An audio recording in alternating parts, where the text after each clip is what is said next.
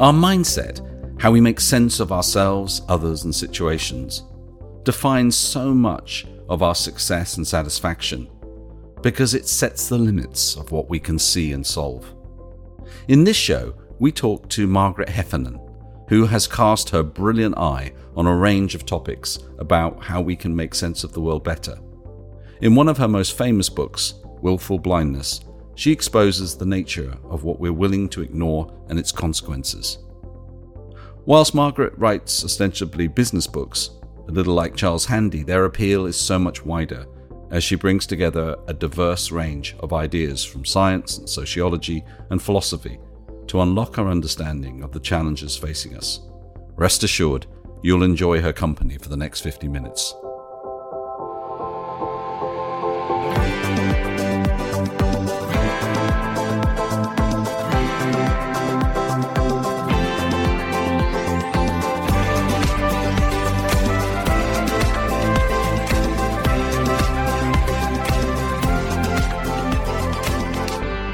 Hey folks, welcome back to the Evolving Leader Podcast, the show born from the belief that we need more open, inclusive, collaborative, and deeply accountable leadership to confront the world's biggest challenges. I'm Scott Allender. And I'm John Gomes. How are you feeling today, John? I am really looking forward to the weekend because I've been suffering jet lag this week, waking up at 2 or 3 o'clock in the morning. So despite that, I'm feeling very energized by what's happening, and I'm in as a curious, probably with a lot of people, this curious feeling towards what's happening with the coronation this weekend. Not quite sure how to describe that, but yeah. How are you feeling, Scott? I'm feeling a mix. I'm feeling a little tired. It's been kind of a challenging week in different ways, but also filled with anticipation and eagerness and excitement and all the things positive to talk to our guest today. I've been looking forward to this one for quite some time. And today we're joined by Dr. Margaret Heffernan. Dr. Heffernan produced programs for the BBC for 13 years before moving to the US, where she spearheaded multimedia productions for Intuit, The Learning Company, and Standard & Poor's.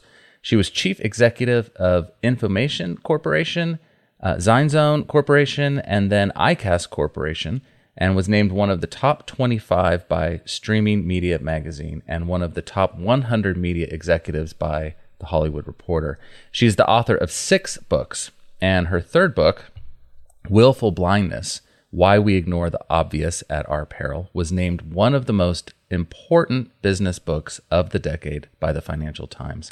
Her TED Talks have been seen by over 12 million people, and in 2015, TED published Beyond Measure, The Big Impact of Small Changes.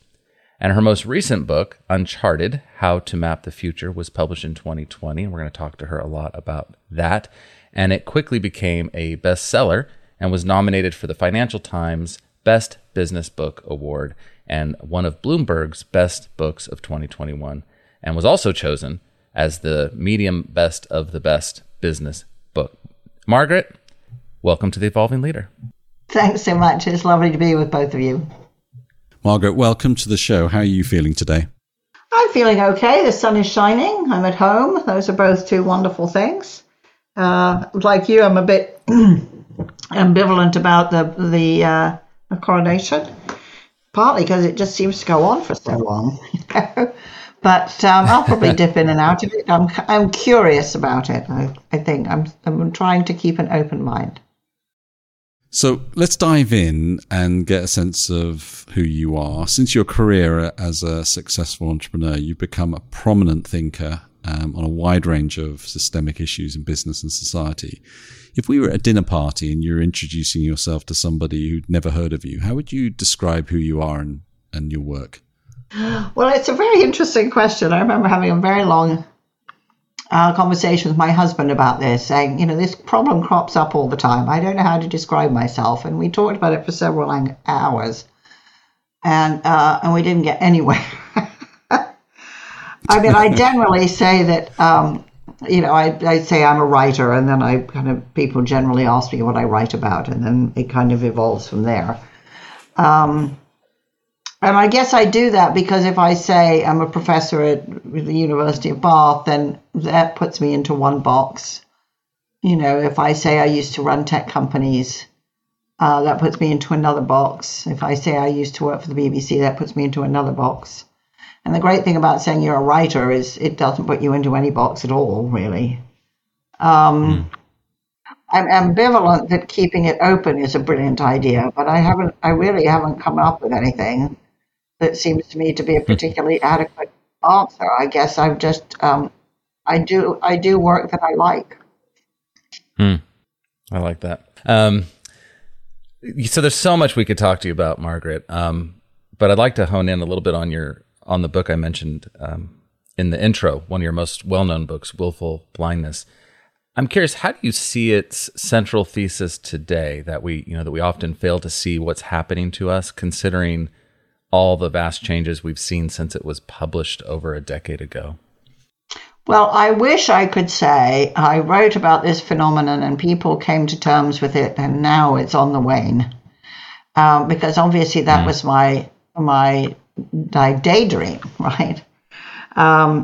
I think, in fact, what's happened is, I don't know if it's getting worse, but it's definitely not on the wane. And in many ways, I think, what I've done is I've made both myself and I hope other people more alert to it. It's certainly, I would say, operating on a scale now, that I find pretty terrifying. And it is ubiquitous. So I guess, part of me feels, well, I put forward this theory and I think the world has vindicated it beyond my wildest imaginings. I would prefer to have been wrong, right? I mean, the thesis is essentially that we are willfully blind to many of the things we most need to pay attention to. And that isn't bad people. It isn't specially inept people. It is all of us. And I think that thesis is vindicated daily. And there are all kinds of physical reasons for it, psychological reasons for it, cultural reasons for it. And then there are also huge organizational drivers of it. So towards the end of the book, instead of thinking, how do we get rid of this? Because I am entirely convinced that we won't. And actually, we probably might not want to. I asked a slightly different question, which is, what are the conditions in which willful blindness is most likely to flourish? Because if we could reduce those conditions, then we would probably be in a world that was functioning at a better level. So I guess you might say my ambition has become a little bit more modest or realistic. I am absolutely persuaded that we can reduce the risk that willful blindness clearly represents. But I don't think we will ever reach a stage where we're not willfully blind, just because it bestows certain advantages, and that's probably why an aberrant behavior has persisted for so long. I think it is a little bit more recognized now than it used to be.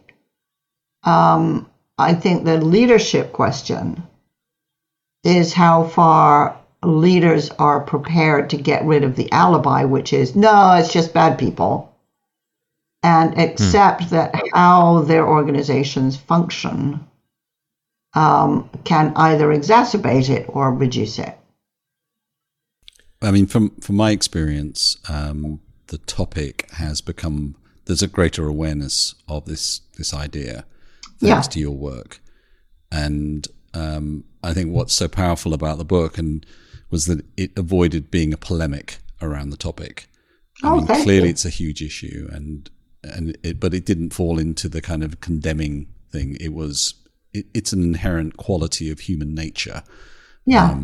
And there's a whole host of factors, cognitive bias, the predicting brain, our relationship with power. There's a whole host of social and inherent dynamics in people. So if you were talking to a group of leaders today, what can you give us a kind of checklist of the things that you'd ask them to confront to raise their awareness and to help them prevent the conditions for it flourishing? Yeah. So I guess I think about this a little bit like an onion, which is all of these things are nested within each other. I think willful blindness in the book, I go in a very deliberate way from the most personal, if you like, to the most kind of universal. So it absolutely starts with our preference for people like ourselves. To the degree that we're surrounded by people like ourselves, we will keep seeing the same things and not seeing the same things. And that isn't anybody's fault. Biases aren't really controllable. I think the temporary fad for anti-bias training was just ridiculous. Our brains are designed to work this way because it's really, really useful to have a brain that looks for patterns. And it likes patterns because it knows if something is familiar, then you don't have to investigate it as thoroughly. It's a shortcut because we don't have the cognitive capacity to interrogate every single thing we encounter every single minute of every single day. The downside is we give an easy pass to what's familiar, and what's most familiar to us is us. So we're much easier going on people, attitudes, books, movies, places that are familiar to us. We don't check them out as thoroughly. So diversity becomes, I think importantly, not just an issue of social justice, but an issue of cognitive enrichment in an organization or a community. I think there's a second piece, which is to do with mental models. We all have mental models of how the world works. You can't not have them. Mm-hmm. Mental models tell you what you have to pay attention to and what you can safely ignore. The downside of mental models is that they attract confirming data and repel or marginalize or trivialize disconfirming data. And they can easily become ideologies, which is what Alan Greenspan interestingly called them. And he said everybody has an ideology. You have to. And when challenged by the US Senate about, how he got the banking crisis so spectacularly wrong, he said, well, there was a flaw in my ideology. I agree with him. I think he was right. I think we might argue about the size of the flaw. But I think we all have a mental construct about how the world works, and they're very helpful until they're not. It's also the case, and this I think is really so basic, and because it's basic, I think people might find it less interesting, but I find it fantastic because it's the thing you can do most about. Thinking is a physical activity. We don't experience it as that because we can't see it happening, we can't feel it happening. But it's a physical activity in our brain. And there are certain things that will make it work worse. And one of those things is fatigue. The tired brain operates in a radically different way from a fresh, healthy brain. And so when we don't get enough sleep, when we put on people under enormous pressure, when we make them work very long days, day after day after day after day under enormous stress, our brain will not function as well. Engineers understand this. They talk about asset integrity, which means you service and repair things before they break. But I think in organizational life, we're much less mindful that the thing that's going to break is people's capacity to think. And in every industrial accident, you see this, which is as people get more tired, or if they try to multitask, then they make mistakes. Their productivity goes down, and there are often, quite catastrophic consequences. This absolutely is within our capacity to change. I think there are interesting questions to be asked about why we don't, but, since I wrote Wilful Blindness, 10 years ago, the evidence has only mounted. I mean, it's just enormous now, which is you can't multitask. If you don't get about 8 hours sleep a night, you won't function well. Your brain will quickly reach a state which is equivalent to being over the alcohol limit when you're driving. And if you do that, your productivity will go down and your capacity to wreak havoc will go up. Then you go into organizational life, I like nerdy data points, one of the most striking of which in that book is that if you ask executives, do you have issues and concerns at work that you don't voice? 85% of them will say yes. So what this means as a leader is that you have to assume that there are things on people's minds that they are not articulating. And saying my door is always open won't make a big difference. Personally, I don't think talking about psychological safety is going to make a big difference. You have to work very, very, very hard and consistently to create an environment in which people genuinely feel that their questions, challenges, dissenting voices are going to be welcomed. And how do we do that? We tend. Well, I think first of all you have to demonstrate it. I mean, in the companies I ran, I quite often had people who'd worked for me before, and new employees would see that when they challenged me in a meeting, for example, or disagreed with something, that they weren't shouted down. So you have to demonstrate it all the time. And you have to surround yourself with people who get it and will do it. Personally, I think if you don't do that, if it's always in your office or it's always via email, nobody's going to believe you. I also think that there are ways you can foment dissent within really critical meetings and decisions. And you have to do that. You have to assign roles to people. Like your job is to tell me all the reasons we can't do this. Or your job is to tell me who's going to be most damaged by this. Or your job is to tell me what single piece of information might change our mind. Really to probe and enrich the scrutiny in really important decisions. I also think that when people do dare to raise a problem or an issue, and it gets resolved, which very often happens, you have to tell that story. I've done a lot of work with the National Health Service. There's a fantastic woman at North Staffordshire Hospital, Helen E. Donnelly, who has really pioneered this work and constantly producing a newsletter with her CEO saying this problem was issued, escalated, complained about, and eventually this is how we fixed it. And people have in their minds an idea that there's this problem and everybody knows about it. They're right about that. And they think it's not being fixed because nobody knows how to fix it or because nobody wants to fix it. They're often wrong about that. But of course, as long as they believe that, they don't have to do anything. It's incredibly important to tell the story that when somebody does put their hand up and say, this isn't right, or we could do better than this, to write the story and communicate the narrative that when people speak up, good things happen. Because the whistleblower myth is so profound and it's such great drama that it's much more powerful than the happy ending. So that really has to be a kind of iconic story within an organization. Leaders have to accept that by and large, we are as human beings prone to being obedient. If we're asked to do something mad, bad, or stupid, there is a more than 50% chance that people will. So we have to be very, very thoughtful about what we ask people to do. We are by and large conformists because we're social creatures. So if other people are doing something bad, the chances are very high that we'll join in.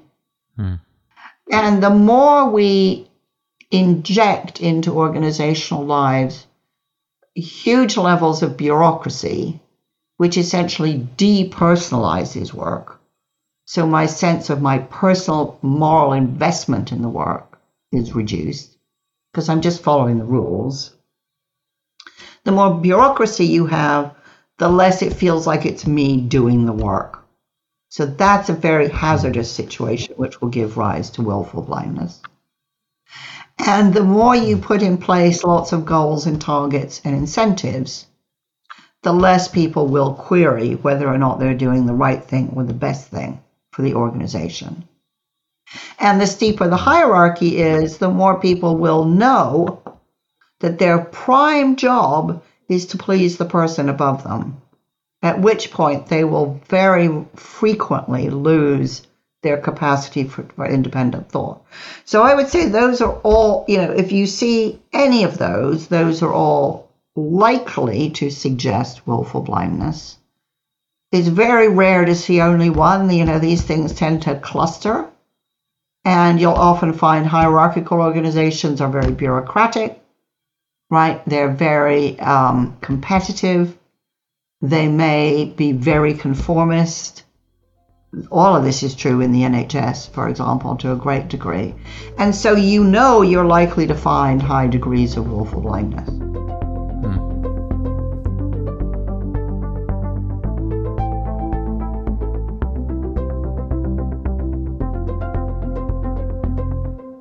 I love the storytelling in all of your books. You weave really good personal insights and the latest research and these great stories. You tell how the CEO of Tata sets his day out by not reading his newspaper in the back of the limo. I think there's poor road quality is part of that, but he sits up front with the driver asking him questions. What other kind of behaviors have you seen from leaders who are great at kind of eliminating or reducing willful blindness? Well, definitely talking to the people they don't have to talk to. It's really important. I love the story of the Tata CEO too, because I think we all know from personal experience that when you talk to somebody not like you about how they see the world, you learn quite a lot of new stuff. Now, this takes a lot more effort. Right. And I'm sure there are many days in which we'd all like to sit at the back of the car and just tune out. But it is really important. As a CEO myself, I used to spend a lot of time talking to people who were very low down in the organization. Not about anything in particular, but trying to get to know them and, get a sense of their mood, get a sense of the atmosphere, and a sense of how they talked about working there. Now, I'm not an idiot. I know when people are sucking up to me. But if you do this on a pretty regular basis, after a while they stop because it's too tedious and you start to get to know people. As I say, I've always had people in my companies who I knew would come and tell me, Margaret, something bad is going on. For the most part. Having said that, I can remember at one point I had to let someone go because of various things that they had done which were very subpar. And only afterwards did I discover that actually he had been sexually harassing younger members of staff. And I did not know that. And when I was told, I was aghast, and I said, anybody who knows me, and all of you know me, would have known I wouldn't tolerate this for a moment. Why didn't anybody tell me? And they said, well, you just looked so busy. So, it made me think, okay, so you may be very busy, but if you look too busy, then that's going to silence people. People will be blind or you will be left blind because of their compassion. And I think there is, for all that we talk a lot about authenticity in leadership, there is also a big part of it, which is you really have to keep yourself together. And you can kick the cat in private. But, when you're with your team, you need to make people feel that they can say anything to you and you can take it. Building on this idea, let's turn to your book, Beyond Measure, in 2015. Because in it, you describe how transforming a company is often a matter of making small systemic changes that empower people to speak up and collaborate and share. Pull that idea apart for us a little bit.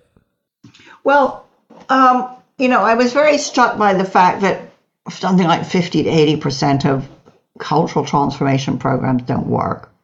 That's a very big number. I'm very struck by the fact that every time I talk to companies about transformation, they have these juggernaut programs that go on for years, and everybody forgets what they were for and why they were initiated in the first place. I'm very struck by how quickly everybody gets bogged down in theories of change. Does it start with the individual? Does it start with the organization? And they end up in this kind of intellectual quagmire from which they never really recover. And I thought, well, this is all kind of interesting, but actually, if you're running a business, you need to get shit done, right? And every great vision, it starts out with just a lot of steps. So we need to kind of demystify this and make it less abstract. And I genuinely believe that in the end, most people working in an organization have a pretty good idea of what's wrong with it, and have a lot of very good ideas about what would be better. Not what would be perfect, what would be better. And if you can convene those people around some kind of structure and discuss how you're going to address the stuff that really doesn't work, and find champions for those ideas. In other words, an idea is worth nothing unless somebody's actually prepared to drive it. Then you can come up with a plan. And then you don't have to sell it to anybody, because people tend to be quite keen on the ideas that they came up with themselves, and they have an integrity which, the consultants' cultural transformation program does not have. A, because they live there in the organization, and B, they're prepared to live with what they've suggested. And I don't think this is foolproof or perfect, but I think it's better than the morass into which I've seen companies fall for years. I have huge faith, and so far I've not been let down, by the capacity of the workforce to identify and solve its own problems. And I think frequently bureaucracy, hierarchy, competitiveness gets in the way. And I think if we could chuck some of that stuff out, even if only for a period, you can get really quite powerful change going on. And then I think it can become self-sustaining, which is when people see that, okay, if I have an idea, we can try it, and we try it and it works, or it works a bit better, if we tweak it a bit. Then people keep having ideas because it's worth it. And then they have better and better ideas. So I think it has a kind of sustainability built into it that's really fundamental. Because one of the problems endemic in change programs is the notion that, well, at some point the programs are going to be done, and then we can sit back and relax and forget about it. And that isn't how life happens, and it isn't how we happen. We change till the moment we die. Right? We are constantly changing as human beings. Our brains are constantly changing.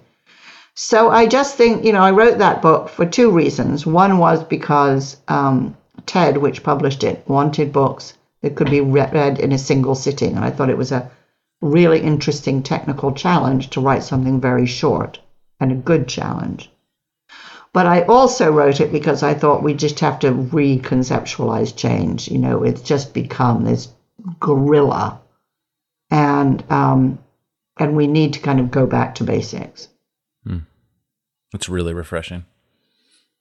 In Uncharted, I love this sentence: being prepared in an age of uncertainty can intensify the craving for models. This is coming back to your conversation about mental models. If the old model doesn't work, what's the new one? And you talk about the whole flawed thinking there. Can you build on that for us? Yeah, I think that... I'll go back a little bit. I think there's been an awful lot in the writing about business and management that has aspired to a science. Bear in mind that schools of management grew out of engineering schools, right? So there is a sort of intellectual kinship there. And you see the infiltration of scientific language into management language and so on and so forth. And I think it's been really unhelpful because management is not a science. Right? You can't do controlled experiments. No two companies are the same. No 2 days are the same. It just doesn't work. But because we have this sort of lust for scientific certainty, we keep pretending it's there when it isn't. And we keep trying to come up with things that offer the same degree of certainty as a good scientific theory does. Now, a good scientific theory has predictive capability. If I let go of this pencil, the theory of gravity predicts that it will fall. And it will, right? It falls. We have no theories of change with that predictive capability. None. So, my argument is essentially we have to stop looking for this thing that doesn't exist and get under the skin of uncertainty and learn to live with it in a much more open and creative way. I think it has a lot to teach us. But as long as we keep looking for these perfect paradigms, these perfect frameworks, I think we're going to take as real something that's fundamentally a fantasy. What do we replace that with to try and make sense of that situation? I think what it means is we have to accept that a great deal in life is uncertain, and it always will be. I think it's helpful to understand why. But also to see that uncertainty implies that life is not determined.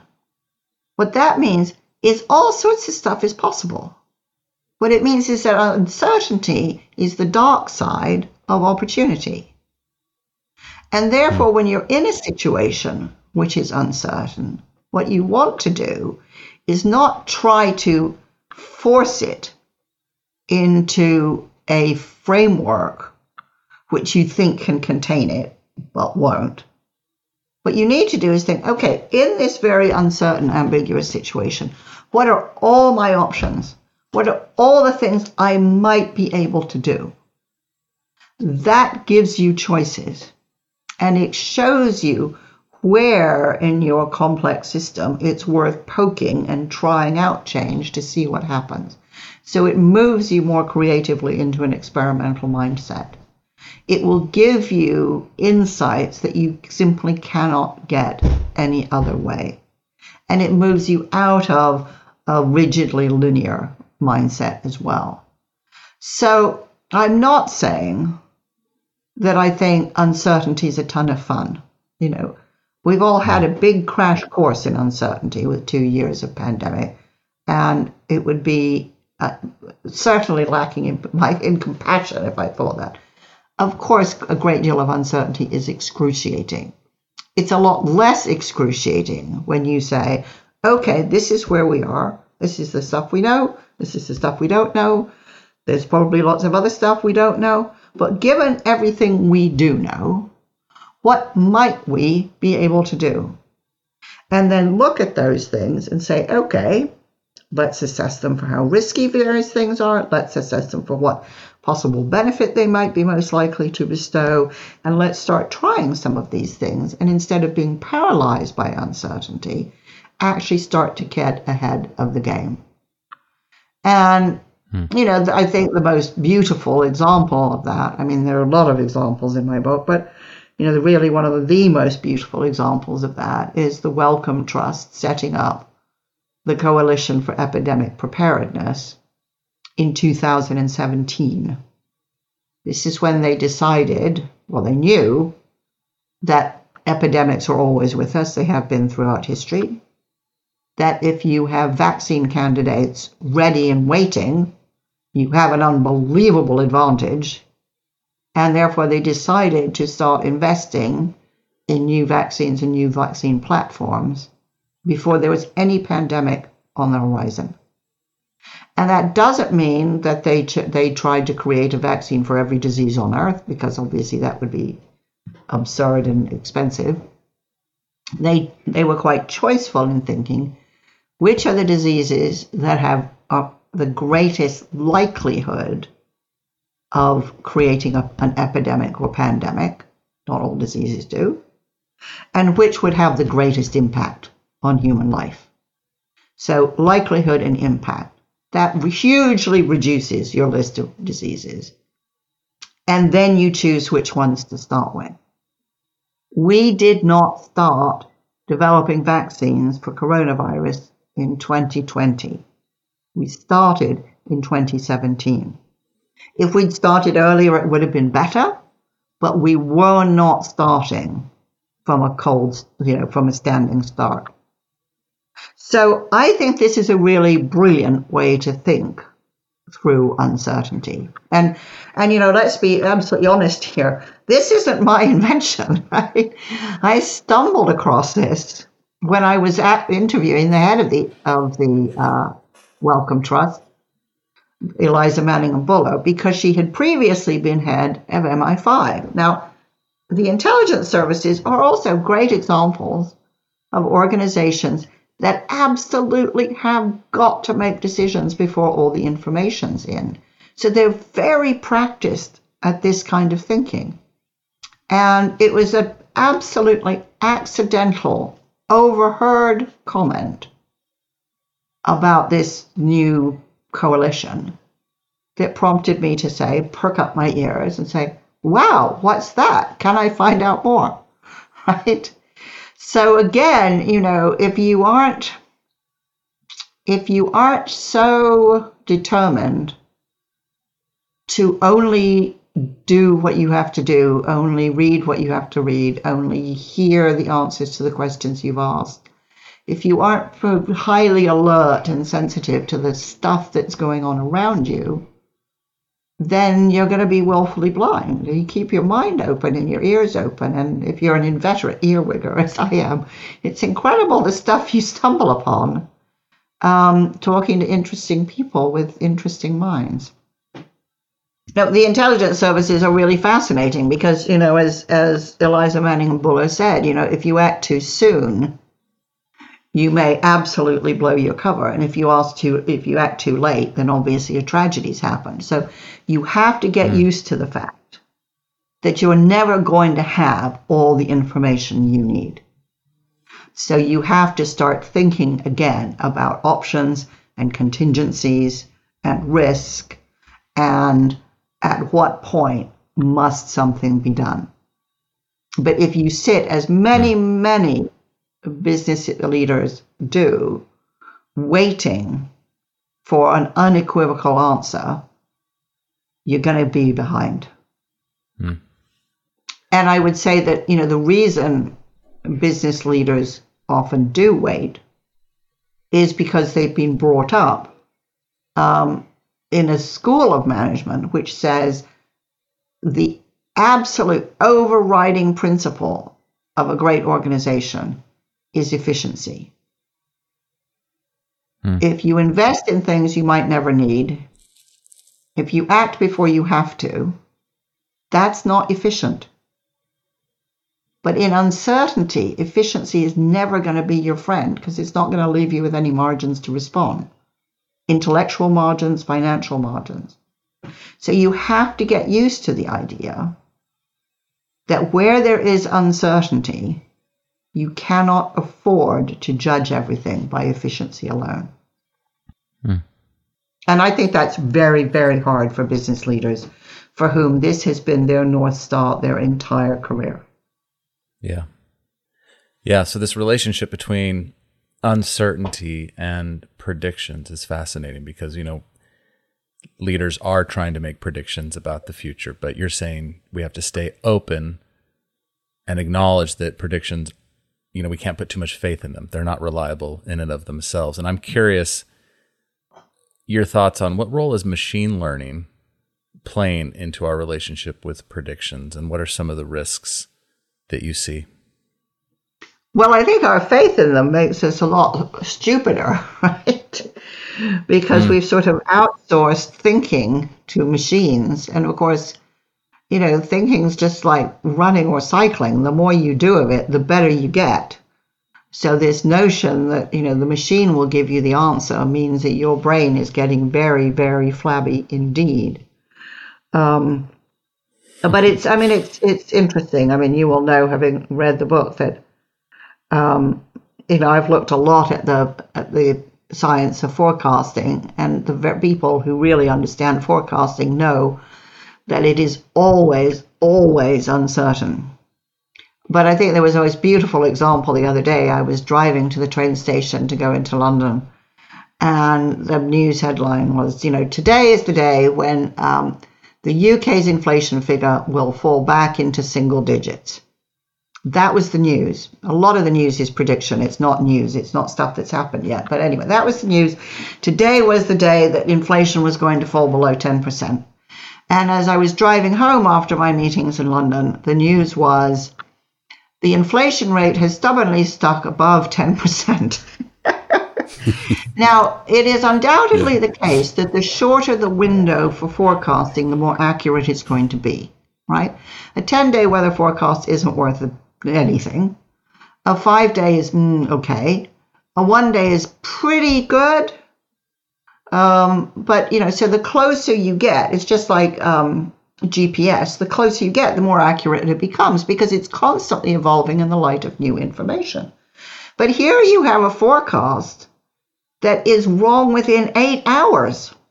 That's uncertainty for sure. But where did the forecast come from? Well, the forecast came from huge amounts of computing of data. Nothing wrong with it, but it turned out not to be true. Why? Well, any number of reasons. The algorithm wasn't perfect. The data set wasn't perfect. The time span wasn't perfect. Or maybe, just maybe, the model, which is derived from history, doesn't know what's going to happen today. So models, algorithms are all based on history. It's not bad. It's the only place there is any data, right? There's no data for the future, right? Because it hasn't happened yet. But it's always going to be within a margin of error. And the problem may be, in the case of the inflation figures, it doesn't really matter. It's just a kind of, from my mind, a rather funny story. But if you're starting to make decisions that really matter, then I think the problem is that we place faith in numbers way beyond the faith we place in words. We know words are fungible, but we think, but 56 is 56, right? But what we don't ask ourselves is, what lay behind that number? What are all the assumptions behind that number?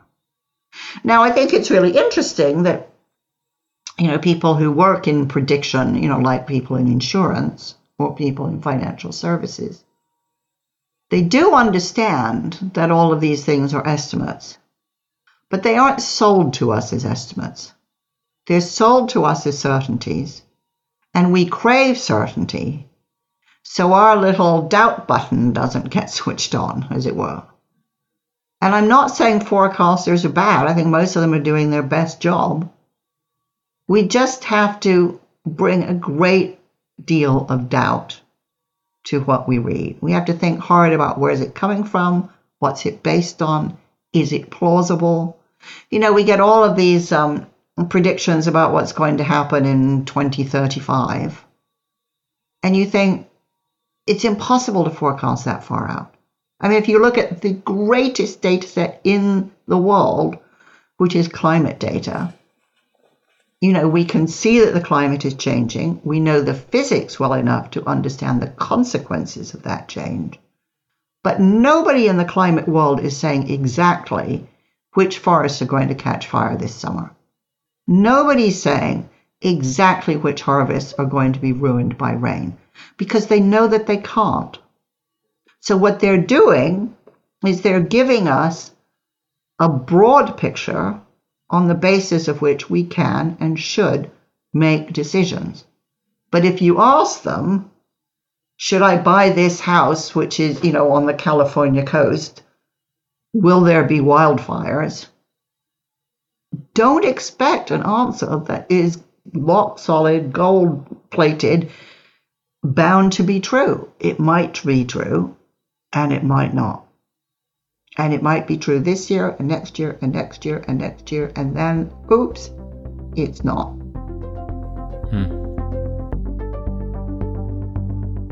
Hi, this is Emma Sinclair, business psychologist, occasional co-host and fan of the Evolving Leader podcast. There are now over 100 episodes with an incredible list of guests encompassing a broad range of disciplines, all handpicked by us to help you, our audience, understand and overcome your greatest leadership challenges. We have so much more to come, so wherever you get your podcasts, please subscribe, share, rate and review. Now, let's get back to the conversation. Given everything that you have been thinking about and learnt about yourself and about the world in the last, 15, 20 years, if you could go back to Margaret Heffernan at 20 and have, a couple of hours with yourself, what advice would you give yourself as a future entrepreneur and leader? Wow, that's a very hard question. I think I'd certainly say don't sweat the small stuff. I think in my 20s, like most people, I really agonized about stuff that didn't matter very much. I think I was really incredibly lucky that after doing 2 really crap jobs, I got a 3rd crap job with a great boss. And who then just pretty much let me do whatever I wanted. And that really was luck. And he was a genius, really a genius. And has hugely informed my sense of what good leadership looks like. I think I would say experiment. I know very few people who are in careers they love that did out of university what they thought they'd do. They tried what they thought they'd like, they didn't, they tried something else, then they found something they loved, or they found an organization that they loved, or they found a fantastic mentor. So I'd say experiment. When you come out of university, you don't know anything about the world of work, so that's fine. So, go away from the stuff you discover you don't like and move towards the stuff you do like, and think a lot about what it's telling you. Expect to change. I know everybody says quite rightly that, very few people are going to be in the same career all their lives. Well, some people are, quite a lot more than you might think. But if you get to a point where you think, actually, this no longer interests me, that's fine. Change. Get good at change. The only way to get good at change is change quite a lot. Move countries, move towns, move professions, have a broad, diverse range of friends. Try a different diet, try a different sport. We are going to have to change so much in the next 30, 50 years. And the only way to get good at it is to practice it. So, don't let yourself get too rigid. I think that's the main thing. I remember years ago, probably 2002, 2003, I went to hear James Lovelock speak because I had very young children, and I was very alarmed, as I still am, by what the climate crisis would mean for their lives. Because I knew they were going to be at the rough end of it, and because I'll be dead by then. And so after his talk, I said, what should we be teaching our children? Because, to them is going to fall millions of refugees. Huge swathes of the world made uninhabitable. Civil disturbance, political upheaval, all the horror that climate change brings in its wake. What should our children be learning to help them cope with this? And it was one of the biggest disappointments of my life because he said, I don't know. And I thought, that's not good enough. How dare you? How dare you? But, what it did is it made me think, okay, so Margaret, think about your own question. And I think the answer I came up with was, your children need to learn to be really great improvisers, to be really flexible, being able to change their plans at the last moment. They need a really broad range of skills, not just a very narrow kind of technical expertise. They really need to be able to communicate and to work very, very well with other people. And they have to have an insatiable love of learning, because everything they're going to need to know, they aren't going to learn at school. They're going to learn it as they go along. They're going to have to pick it up. And I still feel this very passionately, that actually the one thing every school has to teach their kids is a love of learning. I don't think many schools do that. I know some do. I know some school systems do. But we have to get over this idea that I see often, which is, okay, you learn to get the grades, you get the grades to get into university, you get the university degree to get the job, and then, phew, thank God, it's over. Mm-hmm. Don't have to do that anymore. Hooray! No. You go to school to learn how to learn, and then you do it for the rest of your life. Amen. Margaret, what's next for you? What are you working on? Well, I'm trying to write a book that isn't like anything I've ever written before, which is proving much harder than I thought it was going to be. And I just keep telling myself, well, the thing you know about change is you just have to not give up. So I'm having a very, very stiff dose of my own medicine right now. And it's scary because, maybe I can't write this book. Who knows?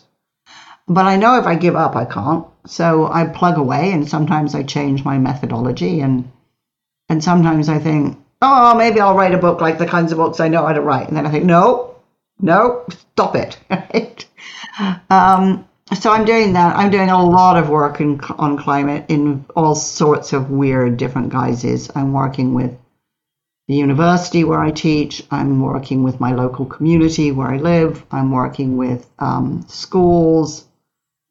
And I wrote a play for the BBC for Radio 4 about climate activists. And that was very successful. And then I developed it further and did a stage version, and that's been quite successful. So now I'm trying to figure out if there's some way we can give that a longer life. I don't know. I am doing much riskier things than I've ever done before, is actually what I'm doing. And it's very frightening. And I don't know if any of them will work out or not. But I do have this old-fashioned belief that you can't write about this stuff if you don't do it. So all this stuff we talked about today, I'm doing. And there are good days and bad days. And you caught me on a really good day. That's excellent. I mean, I think we've been really looking forward to this because you have been an inspiring voice. And your TED Talks, you've come along and spoken to some of my clients in the past, and it's been great. The voice in your books is incredibly strong. It brings a kind of mastery to the topics, but also it has hope in it as well. It's not as I said, it's not a polemic. So it's really interesting to hear at this stage in your career and life that you're kind of reinventing yourself and putting yourself into a fairly high degree of vulnerability, and it sounds like that's making you feel very alive. What else does that bring to your life? Well, it's kind of up and down, but how does that affect your wider life, do you think? I don't know. I mean, I suppose you could say, I've reinvented myself several times. So I think the people who know me aren't wildly surprised. My experience is everything takes longer than you think it's going to take. It's always harder than you think it's going to be. And you just have to keep going. So that's what I try to do. I mean, I know if you quit, that nothing will happen, right? So the odds are definitely better if you keep going. Well, as I predicted, this was going to be a brilliant conversation, and it was. And I could talk to you for hours. I would love to have you back on at some point. And for our listeners, if you haven't read Margaret's books, go buy all of them right now. In fact, we'll wait. We can just wait while you do that right now. Hold on. No, seriously, get them. You won't be disappointed, as you can tell, just with some of the insights you heard today. And Margaret, thank you so much for your time today. Really appreciate it. Thank you, Margaret. Well, thank you both for a really wonderful conversation. It's a wonderful way to end the week and to start a long bank holiday weekend. Until next time, folks, remember, the world is evolving. Are you?